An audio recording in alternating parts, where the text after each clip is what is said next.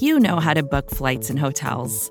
All you're missing is a tool to help you plan that unbelievable travel experience. That's why you need Viator. Book guided tours, excursions, and more in one place. There are over 300,000 travel experiences to choose from, so you can find something for everyone. And Viator offers free cancellation and 24/7 customer support for worry-free travel. Download the Viator app now and use code Viator10 for 10% off your first booking in the app. Find travel experiences for you. Do more with Viator.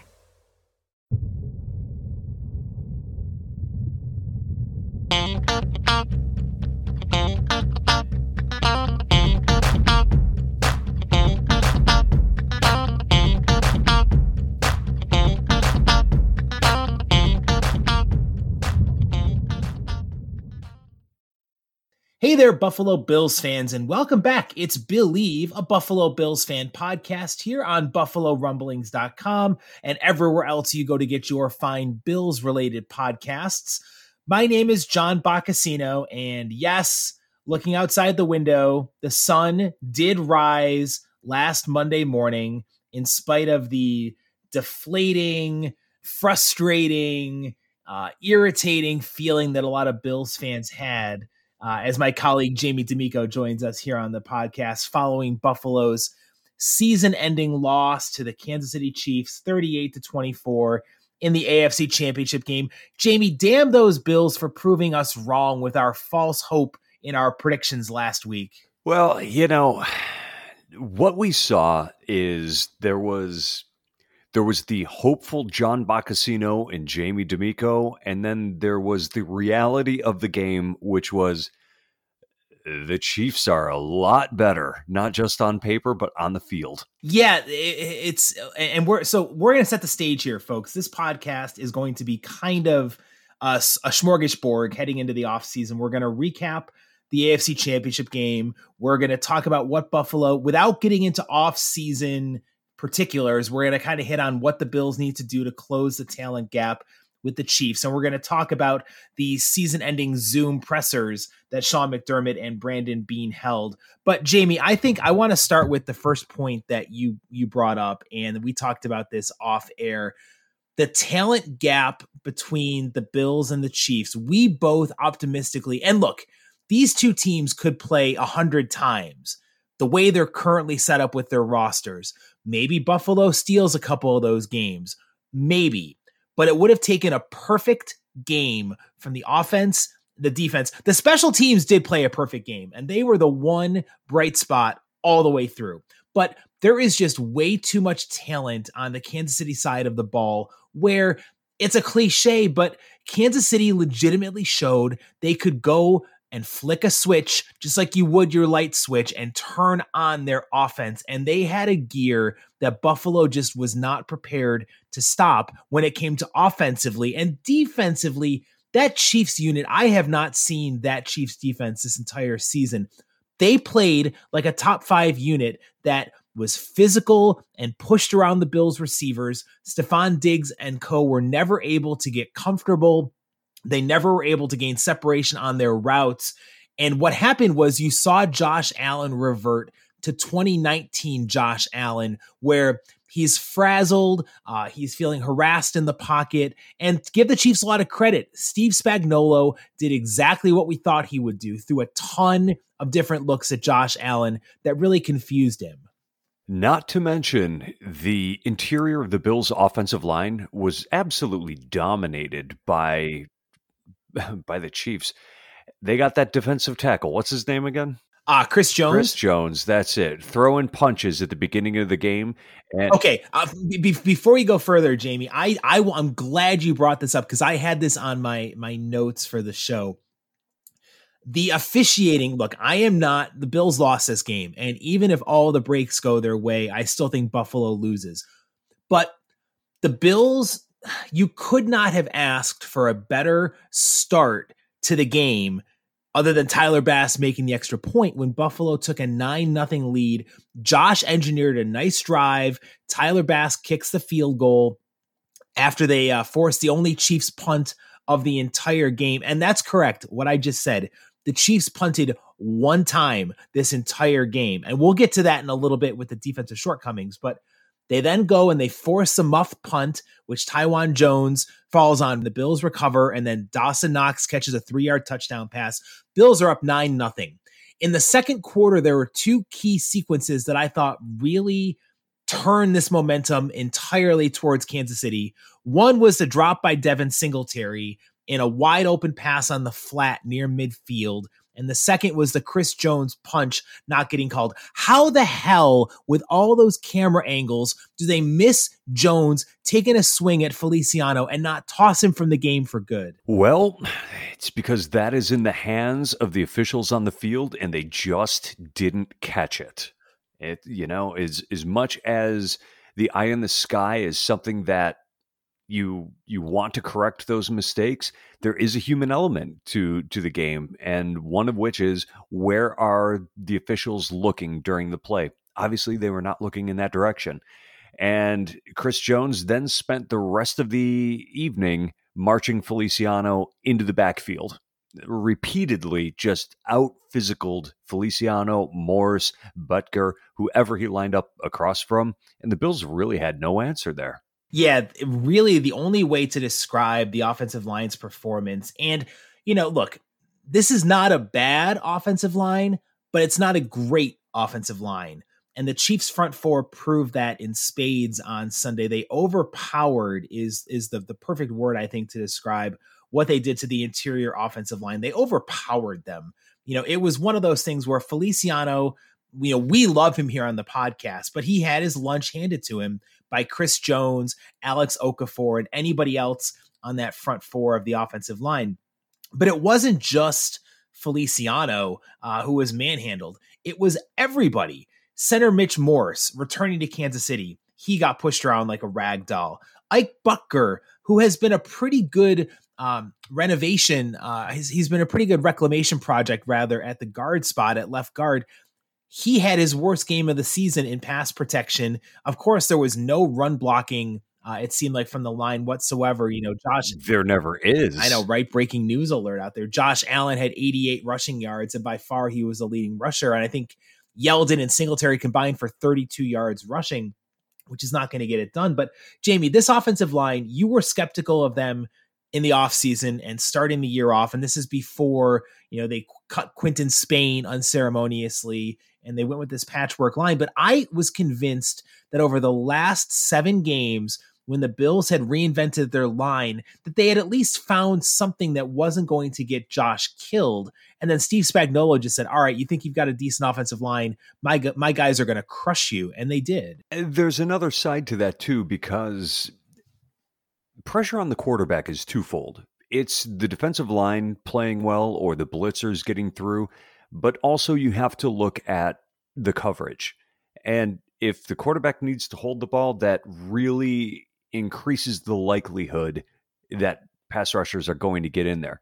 Josh Allen oftentimes held the ball for 2.5 seconds because nobody was getting open. The Chiefs decided to play a mixture of zone and man-to-man, and when they played man coverage, to their credit, the Bills were not getting open. They were the Chiefs that is, extremely physical at the line of scrimmage, and you could tell that the Bills just had a hard time with the physicality. And that's one of the reasons they brought Stephon Diggs in, is because John Brown can't get off bump coverage. Cole Beasley has a hard time too. They were doubling Diggs, they were doubling Beasley, and really, John Brown turned his ankle right at the beginning of the game. He hasn't been right the entire season. And Gabe Davis, for all of the potential he has flashed, the reality of it is he really only performs at his top level when the play is breaking down and he sort of starts running around after Allen leaves the pocket, so it becomes more of a playground thing. Being a long strider, he has a hard time getting separation from defenders in man coverage. So all of that sort of culminated in the Bills' offense really, to a large degree, the hero ball kind of stuff and the holding of the ball that Josh Allen did during the game. It was a result of not having anybody to throw to. It looked an awful lot like his rookie season when Zay Jones was their leading receiver. God, I don't miss those days at all. Oh, I got some PTSD thinking about that receiving core with Kelvin Benjamin, Andre Holmes, Zay Jones, and the emergence of Robert Foster, who has been a complete one-year wonder. Jamie, here's the thing, though. I get what you're saying about, and we have to give a lot of credit to Cole Beasley for playing the entire postseason on basically a broken leg. I mean, oh my God, dude. Yeah, did we not love him enough already? I tell you, Third and Cole is a hero in my book. He played with a broken fibula that he suffered in Week 16 versus the Patriots, and he still was an incredibly reliable. I know he was blanketed and didn't get any receptions in the Ravens game, but what he did is commendable, and he was an outstanding weapon out there. But you're right, the whole frustrations with the offense, and you saw Stephon Diggs get flustered when he had 2 catches, I believe, through the first 3+ quarters of this game, is the Chiefs they took advantage of the fact that you can legally hit a wide receiver within the first 5 yards when running their routes. And they weren't used to the physicality, I think, in part.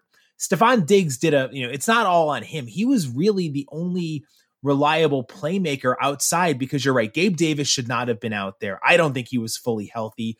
I would have rather seen Kenny Stills take a flyer on him and at least give the Bills a semblance of a viable weapon versus the injured Davis out there. But really, I think we've seen the last of John Brown, and we'll get to this in a future podcast. But John Brown, when he's healthy, is a phenomenal receiving weapon, and his speed and separation is what makes him a great receiver. But as he gets older, he's losing a step, and he's losing that ability to release from the line of scrimmage. He struggled so badly in man-to-man coverage against the Chiefs secondary that I don't think is as great as the Bills receivers made them look in the AFC Championship game. When John Brown cannot get separation at the line of scrimmage, when John Brown's burst cannot get him that extra distance between him and the corner, he is just not worth it out there as a receiver. And especially when you factor in his salary of around $8+ million the Bills could save by moving on from him in the offseason, it's just really disappointing that all of these factors came together. And basically, I guess, Jamie, my long-winded way of saying, all of Buffalo's warts were exposed for the national audience in the AFC Championship game on Sunday versus Kansas City, that 38-24 loss. And when you factor in the offensive line getting manhandled, you factor in the receivers getting dominated and manhandled and not able to gain separation, virtually no running game, it's a minor miracle that the Bills even had a chance to make it a 1-score game halfway through the fourth quarter with how perfect the Chiefs played on offense. Let me ask you this question, kind of going a different direction. We saw in the season finale against Miami that the Bills absolutely dominated. The offense looked like it was unstoppable against the best defense in the league. And then they got to the first round game against the Colts, a game that, frankly, the Bills should have lost. The Colts kind of handed that game to them. The game against the Ravens, they won, but it was close. They came out of there with 17 points. One of them was a defensive score. And then came the game against the Chiefs where the Bills were completely outclassed. So my question is, are the Bills not as good as we thought they were? Were they beating up on inferior opponents? And then when it came time for the playoffs, they showed that they still have a long way to go to be an elite team.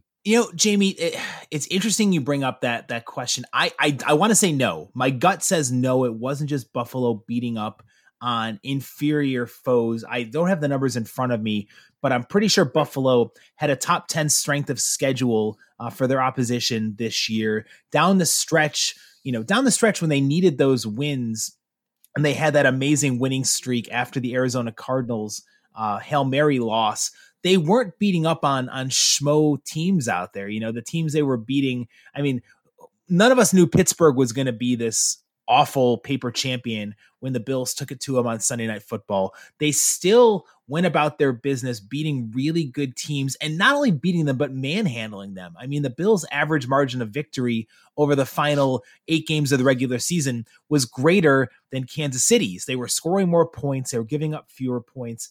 I don't think this defense played over its head when it came to how they played down the stretch. I just feel like it was the perfect storm of, again, everything that Buffalo needs to work on this offseason really came to light. And in that regard, maybe the Chiefs did the Bills a favor by so visibly exploiting their weaknesses that Brandon Beane and Sean McDermott have no choice but to go out and say they know the Chiefs are the standard bearer in the AFC and possibly all of the football world if they can beat the Buccaneers in the Super Bowl. But the Chiefs delivered a blueprint for what Buffalo needs to work on this offseason. And I think they actually did him a favor. Let's say this game had been, and my friends and I were debating this. We were watching the game at a friend's house.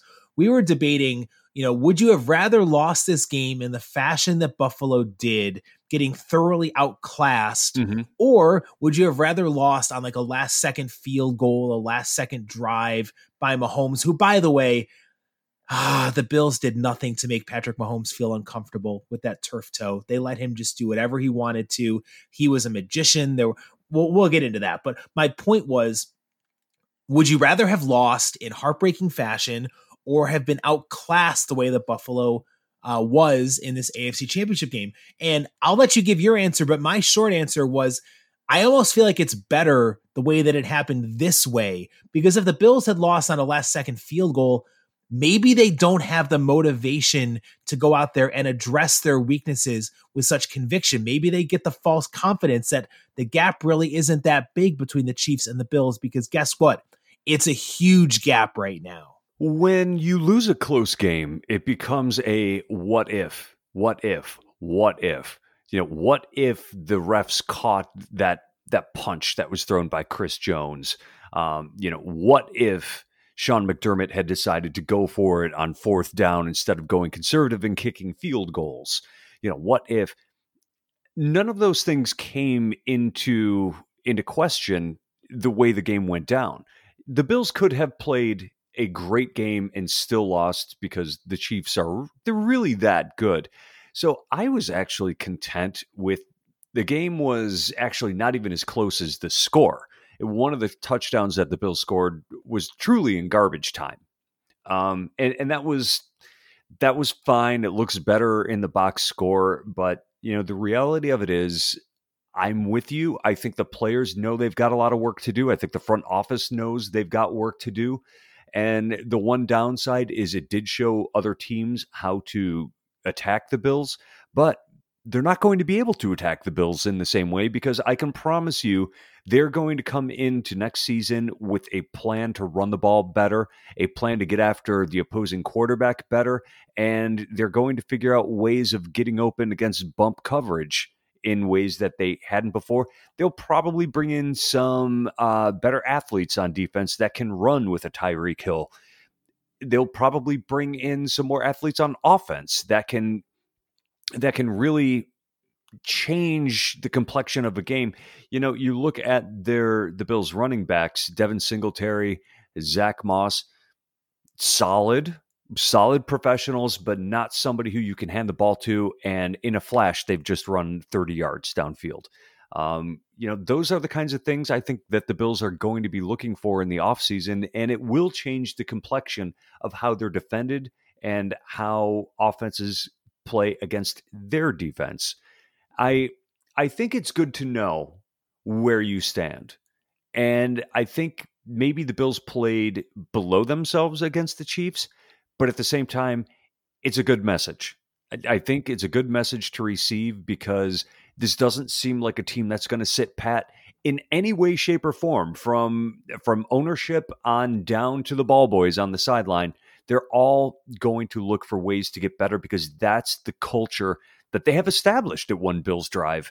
And, I think it's probably going to be not a busy offseason for the Bills, but there may be some interesting decisions that are made that are going to give us as fans things to talk about. I'm kind of looking forward to seeing where this goes. And one other thing I want to bring up. I enjoyed this season more than any other in memory. When the Bills were going to the Super Bowls, I was a teenager. I expected it to happen, and then the drought occurred. I was in this like mini depression that the season was over. But then I had to remind myself that best case scenario, they were only going to be playing one more game anyway. So yeah, I mean, it's going to be a fun offseason. And just because the Bills didn't play in the final game of the season, they played in the penultimate game. I feel good about it all. And that's the underlying theme. Look, there's no moral victories. Only one team wins this whole tournament and whole Super Bowl year in and year out. And the Buffalo Bills were one of the 4 finalists. They were the second best team in the AFC behind the Kansas City Chiefs as far as overcoming adversity, dealing with COVID, putting everything together, and putting on the best season that Buffalo. I mean, the Bills set a franchise record or tied a franchise record for wins in a season. They scored the most points, and they scored 501 points during the regular season. This time last year, we were all like, oh, well, the Bills lost to the Texans in the wild card. Is Josh Allen really the franchise quarterback? Is he more of a guy who's going to kill you than he's going to help you? And he turned in a bona fide MVP type season. The Bills know they have their franchise quarterback. The Bills went out and had an unbelievably enjoyable, that's a great word for it, Jamie, the joy and the euphoria that Buffalo presented to its fans and the region, taking away our distractions from COVID-19 and all of the racial injustice issues that are taking place. This was a great distraction for Bills fans to think they came one game away from playing in their first Super Bowl in 27 years. But you're right. There is a ton of work to be done. Bean and McDermott and everybody at One Bills Drive knows it. You heard all of the players, even though it's the right thing to say, the way in which players like Micah Hyde and Jordan Poyer and Stephon Diggs watching the confetti fall on the Chiefs and using that as fuel and motivation for what this team needs to do. They want to get back there. It's incredibly tough to get back there, but I have all the confidence in the world that the process will reward the Bills fans with another trip deep in the postseason, and hopefully they can learn some lessons from this loss to the Chiefs. We'll get into those lessons, of course, on a later podcast, but I want to mention one thing, Jamie. We're not going to rehash the game too much more because, outside of the first quarter when Buffalo had that 9-0 lead, it really was all downhill. The speed of the Chiefs was evident, the motions that they were running on offense, the fact that they so carefully disguised their coverages on defense. I mean, the Chiefs played a perfect game plan and the Bills needed that perfect game to keep up. They didn't get it. But one thing needs to change above all else when it comes to the defense in particular against Kansas City. In the first game that these two teams played at Bill Stadium in week 6, it was a rainy affair and the Bills kind of came in saying, you know what, we're not going to let Kelsey and Tyreek Hill take us over the top and burn the Bills for deep plays. And at the time, we applauded that strategy. That the Chiefs won that game because Clyde Edwards-Helaire ran for $160. The Chiefs had 240 yards on the ground, and they pulled out that 27-16 win. What was frustrating was Buffalo took that same conservative approach in the AFC Championship game and said, you know what, we're not going to let Tyreek Hill go for 200 yards in the first quarter like he did against the Buccaneers. We're not going to let Travis Kelce run those deep seam routes and burn us over the top of the defense. They left everything in front of them versus getting behind them. And as a result, I want to read a stat to you, Jamie, that's probably going to make you reach for the bottle a little bit early here on Sunday. In the 2 games against Kansas City for Buffalo, Buffalo's defense gave up 64 points, 38 in the AFC Championship game. The Chiefs gained 905 yards, 56 first downs total, went 15 of 24 on third down, and 8 of their 12 red zone trips ended in touchdowns. That's a 75% completion percentage of touchdowns in the red zone for those non-math majors at home. The point of this all being Leslie Frazier, who the Bills got a break, and all of their major coordinators, outside of maybe Ken Dorsey leaving for an OC job somewhere, the Bills are going to have continuity for yet another year with Brian Daboll back as the offensive coordinator and Leslie Frazier back as the defensive coordinator and assistant head coach. But Leslie Frazier has the biggest challenge, I feel like, more so than Brian Daboll, because I think the offense is legit. The defense doesn't have an identity. The defense doesn't have all the playmakers and the front four, the defensive line completely underperformed against the Chiefs. And the speed game. This is a modern day NFL where speed rules. And right now the Chiefs have that in spades with Tyreek Hill, Mecole Hardman, Travis Kelce. When they took advantage of the cushion that they were given, they ran all over this Bills secondary. And that's a problem that needs to be solved ASAP. The Bills remind me on defense a lot of myself during my college career. I was not a good student. I could do well in 3 classes, but that was it. That would ultimately mean that 2 other classes would suffer, or I would do mediocre in any of them. In my second to last semester, I got 3 A's, a D, and an F. Wow. Yeah. So the Buffalo Bills are very similar to that in that it seems like they can dedicate to doing one thing well, but they can't do everything well.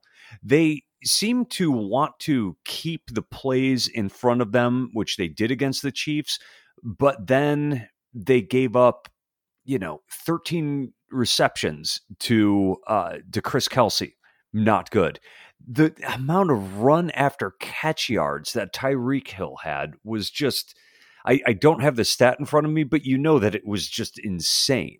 So when the Bills decide, and when they're playing, say, the Tennessee Titans, that they want to stop the run, they stop the run, but they give up passing yards. They decide they want to keep plays in front of them against the Chiefs. They keep the plays in front of them, but then they get shredded on everything that happens underneath. So they need to somehow figure out a way of being more balanced on defense. And we always talk about balance on offense, but there is balance on defense too. And that entails having good defensive line play. You have to be able to stand up to the run, but you also have to be able to rush the quarterback. Your defensive backs, they need to be solid in coverage, but also come up to stop the run. And let's give credit to Teron Johnson. He was benched at one point during the season. He turned it around, and he is probably one of their most effective run defenders out there. The guy knifes into the pile and makes lots of tackles out there. The linebackers, they need to be able to shed blockers, but also run with the tight end. You got to be well-rounded on defense. The Bills need to do more with that. Now, Leslie Frazier, it was looking very likely that he was going to get hired by the Texans. He didn't. He probably deserved a head coaching job. For me, I have to be honest with you, I was kind of ready for a new defensive coordinator, perhaps somebody coming from the college ranks, because if you look at the Chiefs' offense, they're really running a college scheme with their misdirections, with their trick plays.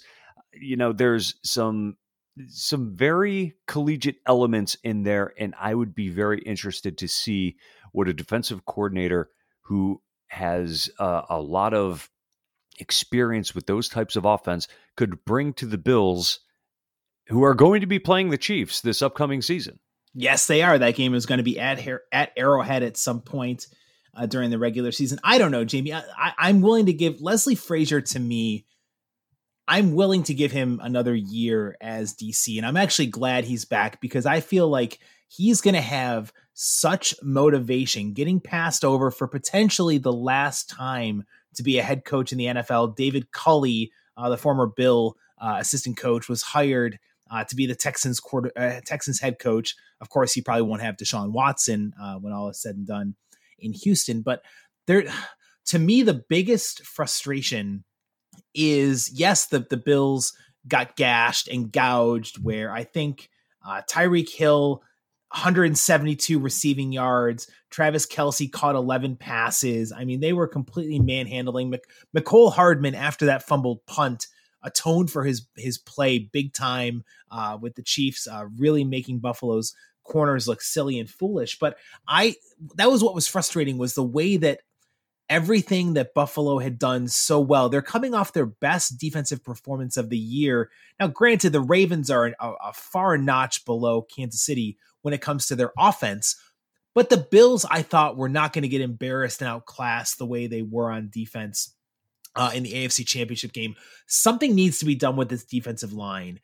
Jerry Hughes, I don't want to release him. He was the most viable and talented pass rusher for Buffalo yet again, but he was supposed to get help this year. And Ed Oliver can have spurts where he looks good, but he disappears for long periods of time. The Bills got virtually nothing from Vernon Butler this entire year.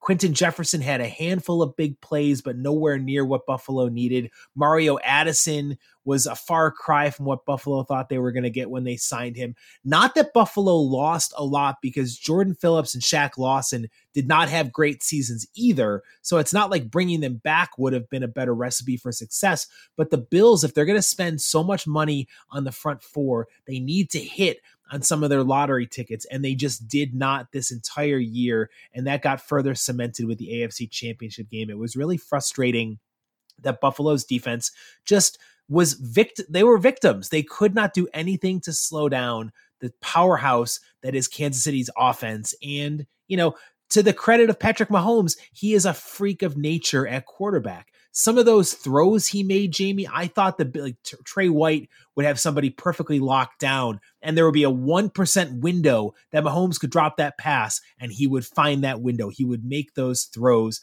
It's a scary thought that when the Bills have plays defended so well, they still found a way to complete the pass against Buffalo. So no wonder when you see Taron Johnson up against Tyreek Hill, there's no wonder that they're going to go for Hill's way with a pass, and he's going to run wild over the secondary. There's a lot that needs to be done, and the defense has a lot of homework in front of it.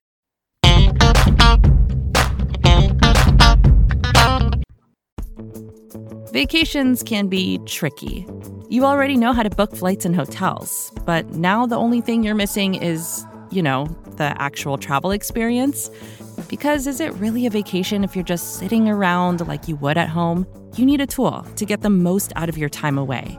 That's where Viator steps in. You can book guided tours, activities, excursions, and more in one place to make your trip truly unforgettable. Viator has over 300,000 travel experiences to choose from. Everything from simple tours to extreme adventures and all the niche, interesting stuff in between. So you can plan something that everyone you're traveling with will enjoy. Real traveler reviews give the inside scoop from people who already been on the experiences you're considering, so you can plan with confidence. Free cancellation helps you plan for the unexpected. And 24/7 customer support means you can travel worry-free. Download the Viator app now and use code Viator10 for 10% off your first booking in the app. Find travel experiences for you. Do more with Viator. But I want to go one last point on this AFC Championship game before we switch up to the postseason, the pressers, the season-ending press conferences. I don't want to spend too much time on it, but we'd be remiss if we did not address the conservative play calling by Sean McDermott and the Bills offense in the red zone, in particular before the end of the first half and on their first drive in the third quarter, when the Bills opted to go for field goals inside the 10-yard line, knowing that touchdowns were going to be needed to knock off this juggernaut Chiefs team. Jamie, I can sort of maybe excuse the first field goal in the second quarter because the Bills really did want to get points heading into halftime. But even that one, you've got a 4th and 2 or a 4th and 3 deep inside Chiefs territory. And instead of it was a 4th and goal from the 2. The Bills had one of the best red zone offenses this entire year, and the Chiefs had one of the worst, if not the worst, red zone defenses. You've got so many talented weapons. I know Josh was rattled, but why kick the field goal to make it a 9-point game when you need touchdowns? That nobody can really answer. And Sean McDermott said that he wanted the team to feel some success, to go into halftime with some points. But that's not how you're going to beat a team that is, without a doubt, going to score over 30 points, as the Chiefs are going to in pretty much every game that they play. So, was it a case of of Sean McDermott looking at his quarterback and saying, he doesn't seem to have it today. We better take points where we can because I'm not convinced he can drive the team back downfield. I think that's a valid point that look, we can speculate till the cows come home. Josh was rattled. Josh was scatterbrained back in the pocket. But if that's the case and you feel that Josh is not on his game, why wouldn't you try to set up some of the easier passes, get him some confidence versus they were trying to force deep balls to Diggs and double coverage that weren't there. They were trying to get John Brown involved when he clearly was not a viable weapon. The one weapon that Buffalo had that was working pretty well, TJ Yeldon out of the backfield on those angle plays. Why not try something to get Yeldon more involved? Or, shocker, Josh is so mobile, maybe you keep doing the running. He ran for 88 yards against the Chiefs. Maybe try one of those run pass options where if the pass isn't there, Josh's agility can get him into the end zone. I just feel like it sends a wrong message. You want points, yes, but if you could get points to make it a one-score game, that's one thing. To get the points to get within 9 does you no good. 9 is still a 2-possession game. Yeah, 9 points, it's neither here nor there. You're not in striking distance. You still have to score twice. So I agree with you on that.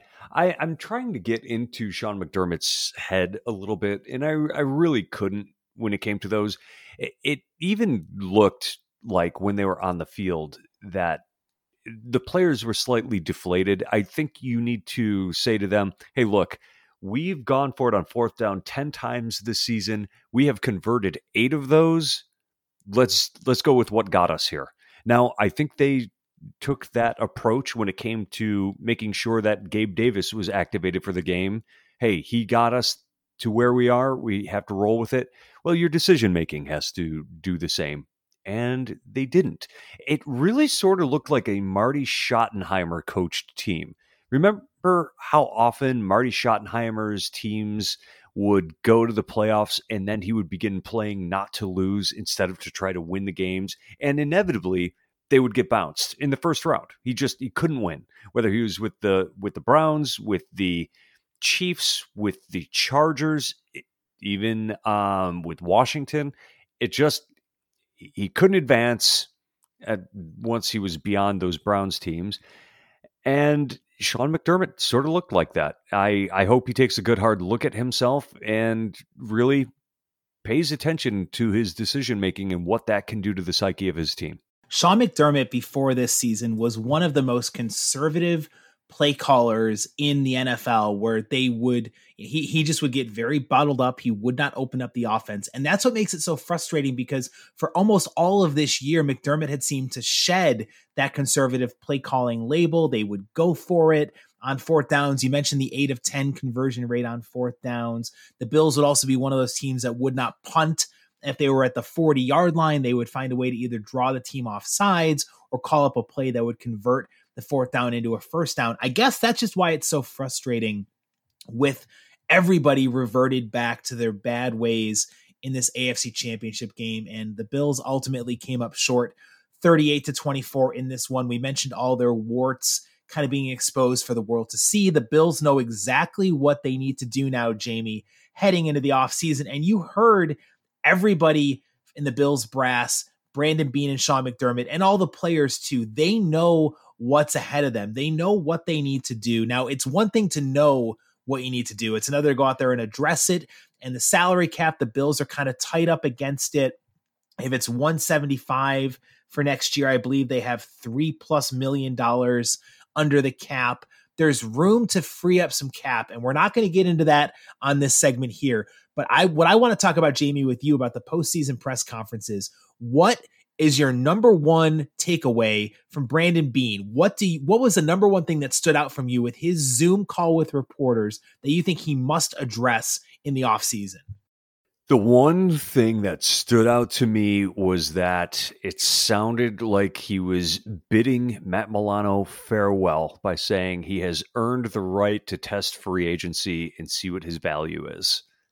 I thought with that, damn it, probably the most important piece of the defense right now is going to leave. That's an interesting takeaway, and it's hard not to be drawn to that point. And Bean, during his press conference, he talks about, we'll do our best to retain as many guys as we can. We're not sure of the salary cap situation. There's going to be some tough decisions.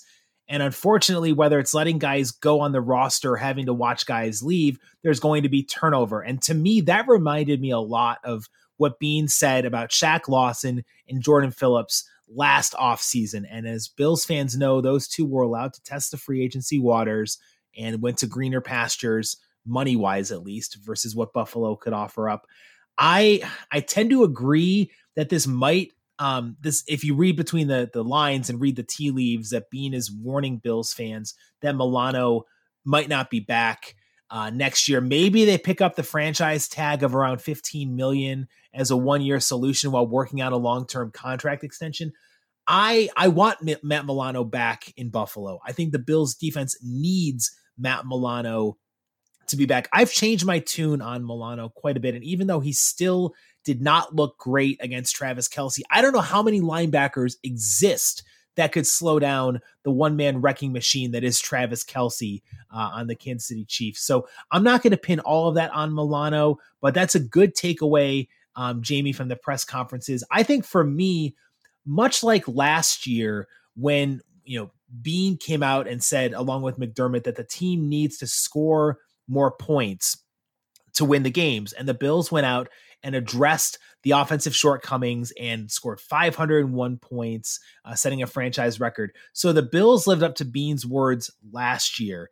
To me, with the takeaway, I just feel like Brandon Bean is going to work his magic when it comes to the salary cap. And he's determined, as everybody else is, that this Bills squad is not content getting to the AFC title game and then fading into oblivion like the Jacksonville Jaguars a couple of years ago. I think Brandon Bean is going to pull some sort of cap wizardry, between Trent Murphy's money, between John Brown's money, between some of the guys on the offensive line.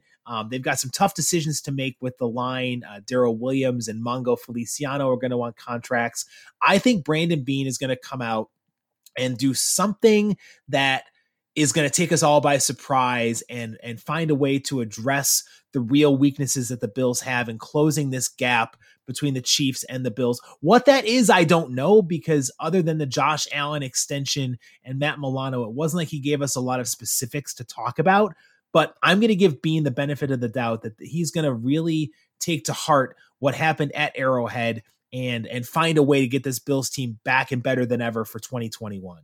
Well, he has said that we should not expect any splashy moves, but that doesn't mean that there isn't going to be a lot of movement, a lot of salaries let go. He said that if he knew the salary cap was going to be lowered for the upcoming season, there's moves he would not have made this past year. The Bills have the most expensive defensive line unit in the NFL. They did not live up to that. And I think that there's a lot of those guys that would have been let go, especially Trent Murphy. They could have saved $8 million towards next year's salary cap by cutting the guy that we all knew was going to be the odd man out, that ended up inactive for the majority of the Bills games, yet they paid him that much money to sit the bench. Terrible decision there. So I think that you're going to see some very prudent, but maybe some difficult moves in the offseason. And I'm looking forward to when we get to speak about those, because I love this stuff. Yeah, it is. It's a long offseason when it comes to between now and when we get training camp. Hopefully there's preseason games and then the season's starting off next September. There is a lot of work that the Bills need to do. And I think a lot of it comes down to just the Bills need to, that's what I was getting at though, Jamie, was the Bills need to get creative with their capologists and with their cap moves. And there is some maneuverability that the Bills can have to get more money under the cap. Brandon Bean has proven to be quite adept at being a trading machine, getting something for nothing when it comes to a lot of the assets he was going to cut. He is going to have his work cut out for him this offseason, no doubt.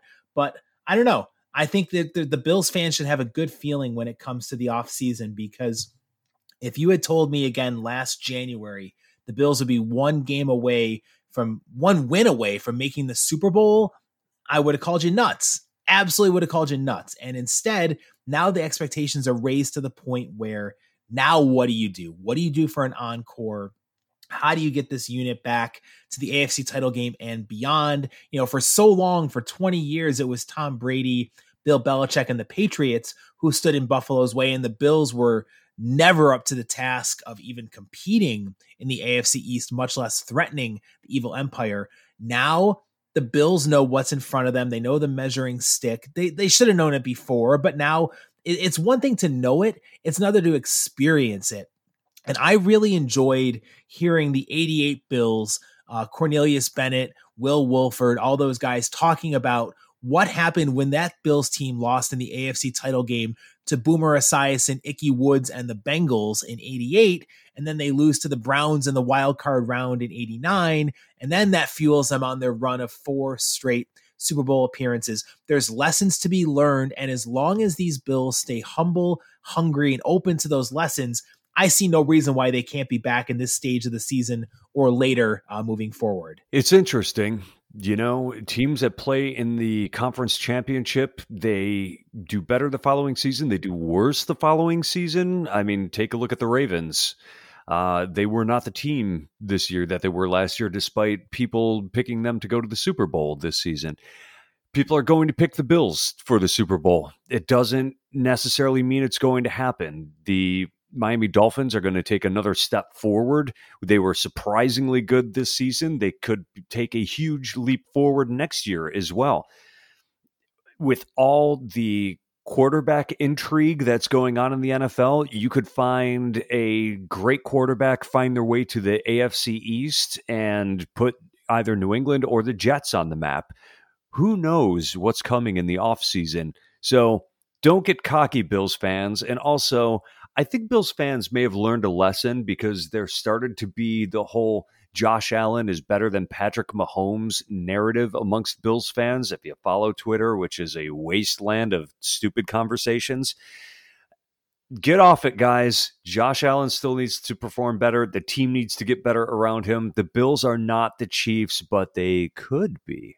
And that's what we're going to follow in the offseason. And isn't it nice, Jamie, that we're even having these conversations of saying, is Josh Allen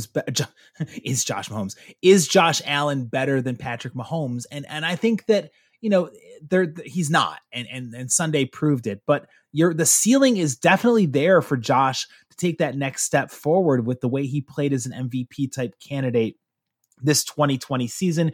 The Bills know what's in front of them. They know their marching orders. I don't think this team is going to get full of themselves.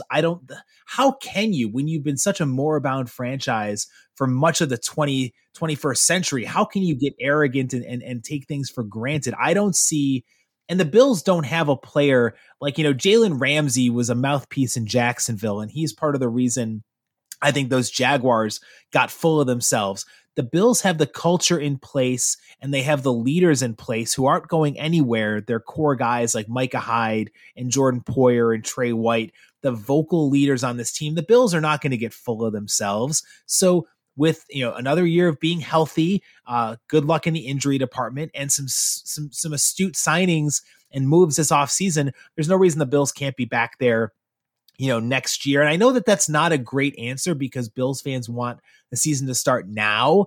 I'm actually personally glad a little break from football is coming up because I get a little burned out and get so amped up over these games, getting ready for them, getting ready for the podcast.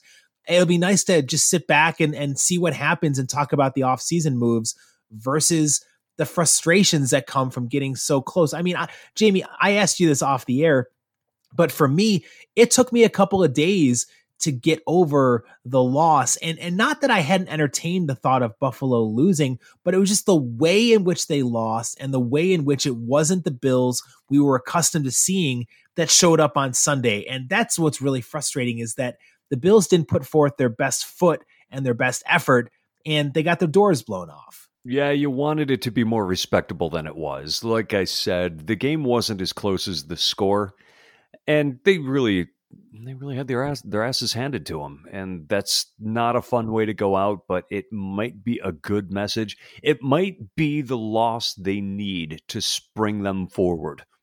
That happens. And that's exactly, I mean, it happened, the best examples are, the NBA from the 80s, with, the Pistons had to get past the Celtics, the Bulls had to get past the Pistons. There's all these hierarchies of teams that are on the rise that need to take their lumps. And the Bills were probably a year ahead of schedule, but the future still looks bright. And we will have all of the offseason talk covered for our Bills fans here on Billieve. If there's an offseason topic you want us to get into, please, we are looking for topics. Give us your feedback. Either comment on this article on BuffaloRumblings.com, or Jamie and I are very friendly on the wasteland known as Twitter. Get involved at Twitter with us. Jamie is at the Jamie D'Amico, and I am at John Boccacino. Jamie, it's been a fun ride. It's been a great distraction, disappointing end to the season, but you know what? The future is definitely bright. I've got my sunglasses out, buddy. That's so funny. The future's so bright, I gotta wear shades by Timbuk 4. Hell yeah. I knew you'd recognize what I was laying down there. Yeah. Child of the 80s over here. And we are diehard Buffalo Bills fans, children of the 80s indeed. It's been a great podcast and a great year, Jamie, talking Buffalo Bills football. We will be back next week. We'll come up with some off-season agendas to run through here on Billieve, a Buffalo Bills fan podcast.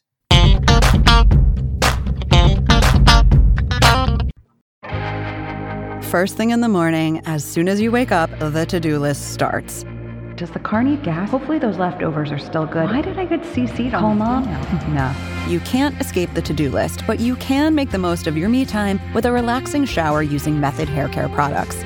Try Pure Peace Volumizing, Simply Nourish Moisturizing, or Daily Zen Shampoo and Conditioner for daily use. All formulated with long-lasting fragrances and are safe for color-treated hair. Reconnect with the best version of yourself.